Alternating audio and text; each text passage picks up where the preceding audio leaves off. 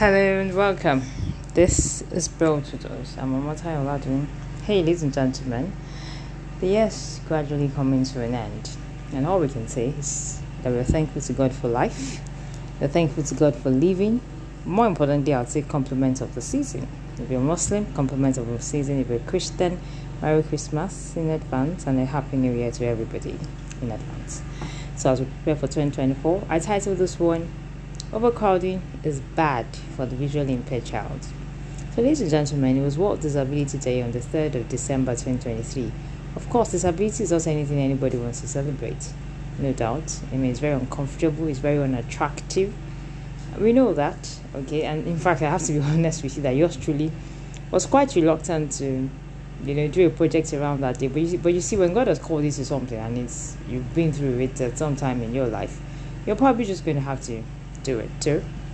On that day, whilst that day was coming up, I thought it appropriate as an organization built with us, we should put something quite notable together, something that could channel a bit of research and a study around culture, around poverty as it affects VAs with disability and visual impairment. Okay, so now because as a woman, okay, you wouldn't do women's projects all the time. When will I find a cluster of blind women? It dawned on me that I had probably more calling for younger people. So I ventured more younger people and education.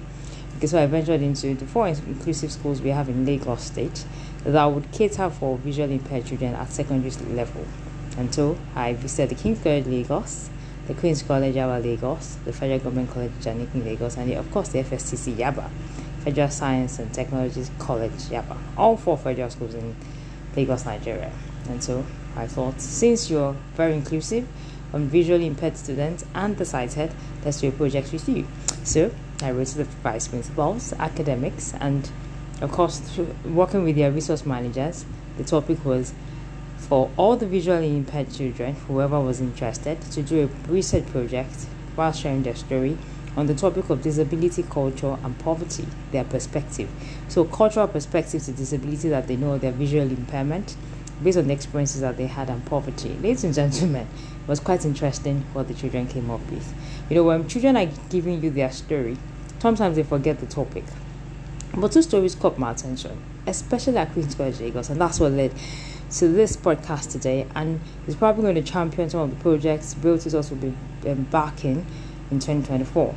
Sometimes in life, while you are headed for your own projects, if you find something greater than you on the way, I think it's important, especially if it's in line with what you want to do, you probably should have to focus on it. I would say that's love, and that shows that you have a greater calling in the area of what you're doing. Okay, so 2 stories caught my attention. 2 girls at the Queens Colleg Lagos, and what was their story? They were talking about how people related with them, particularly at school, and that sometimes, as much as they had sighted friends who would help them, a lot of time in the hostel area, they rarely get help. Okay, so I got a sense of overcrowding and discomfort. So sometimes they fall into gutters while trying to fetch water, from their hostel area, maybe to the bathroom. Another talked about walking into somebody's mop pocket, and they were asking her, someone was just saying, did I make you the way you are? Why didn't you see it? I took a sense that there is an overcrowded space. Of course, I visited the school, and of course, I didn't have to be told that overcrowding was a big problem at Queens Colleg. And then it dawned on me that you're going to have a total woman, especially in a visually impaired child. To get the best out of that child, you need that child to be in a comfortable, accessible environment as best as you can achieve. Just the same reason many people will tell you, someone like me, or people will tell visually impaired people generally to go abroad. Go abroad, your life is more comfortable. I would say that all of that comfort that we're looking for can be created here. So I'll say to you, join me as we embark on a overhaul of a hostel area for the 30 visually impaired girls at Queens Colleg Lagos and 6 or 7 of their sighted friends, so that we do not take out the concept of inclusion, but at the same time we create comfort and accessibility, accessible accommodation that is special and realistic to the visually impaired child, because they also have their kind of resource center, a room where they can apply their own blind apps, to help their education. We need to create a hostel for them. I've been through it. Overcrowding for a visually impaired person can be frustrating, can be horrid. While the sighted person can see that somebody is seated on a seat, a visually impaired person can just sit on someone lying on a chair. Okay, and then it's just uncomfortable. Overcrowding brings a lot of discomfort for the visually impaired. It's horrid for them, and you will not get the best out of that individual. Ladies and gentlemen, let's support young people who cannot support themselves.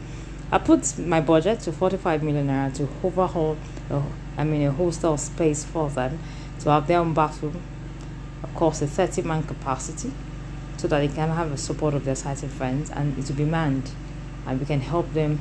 We can raise better women. I'll share their stories with you much later, okay, as you watch the space. Thank you very much for listening. I'm Omotayo Oladuni, and I will be sharing my infrastructure fund account for this project with you, which is different from that of Fidelity, in the next few days. Enjoy, and thank you very much for listening.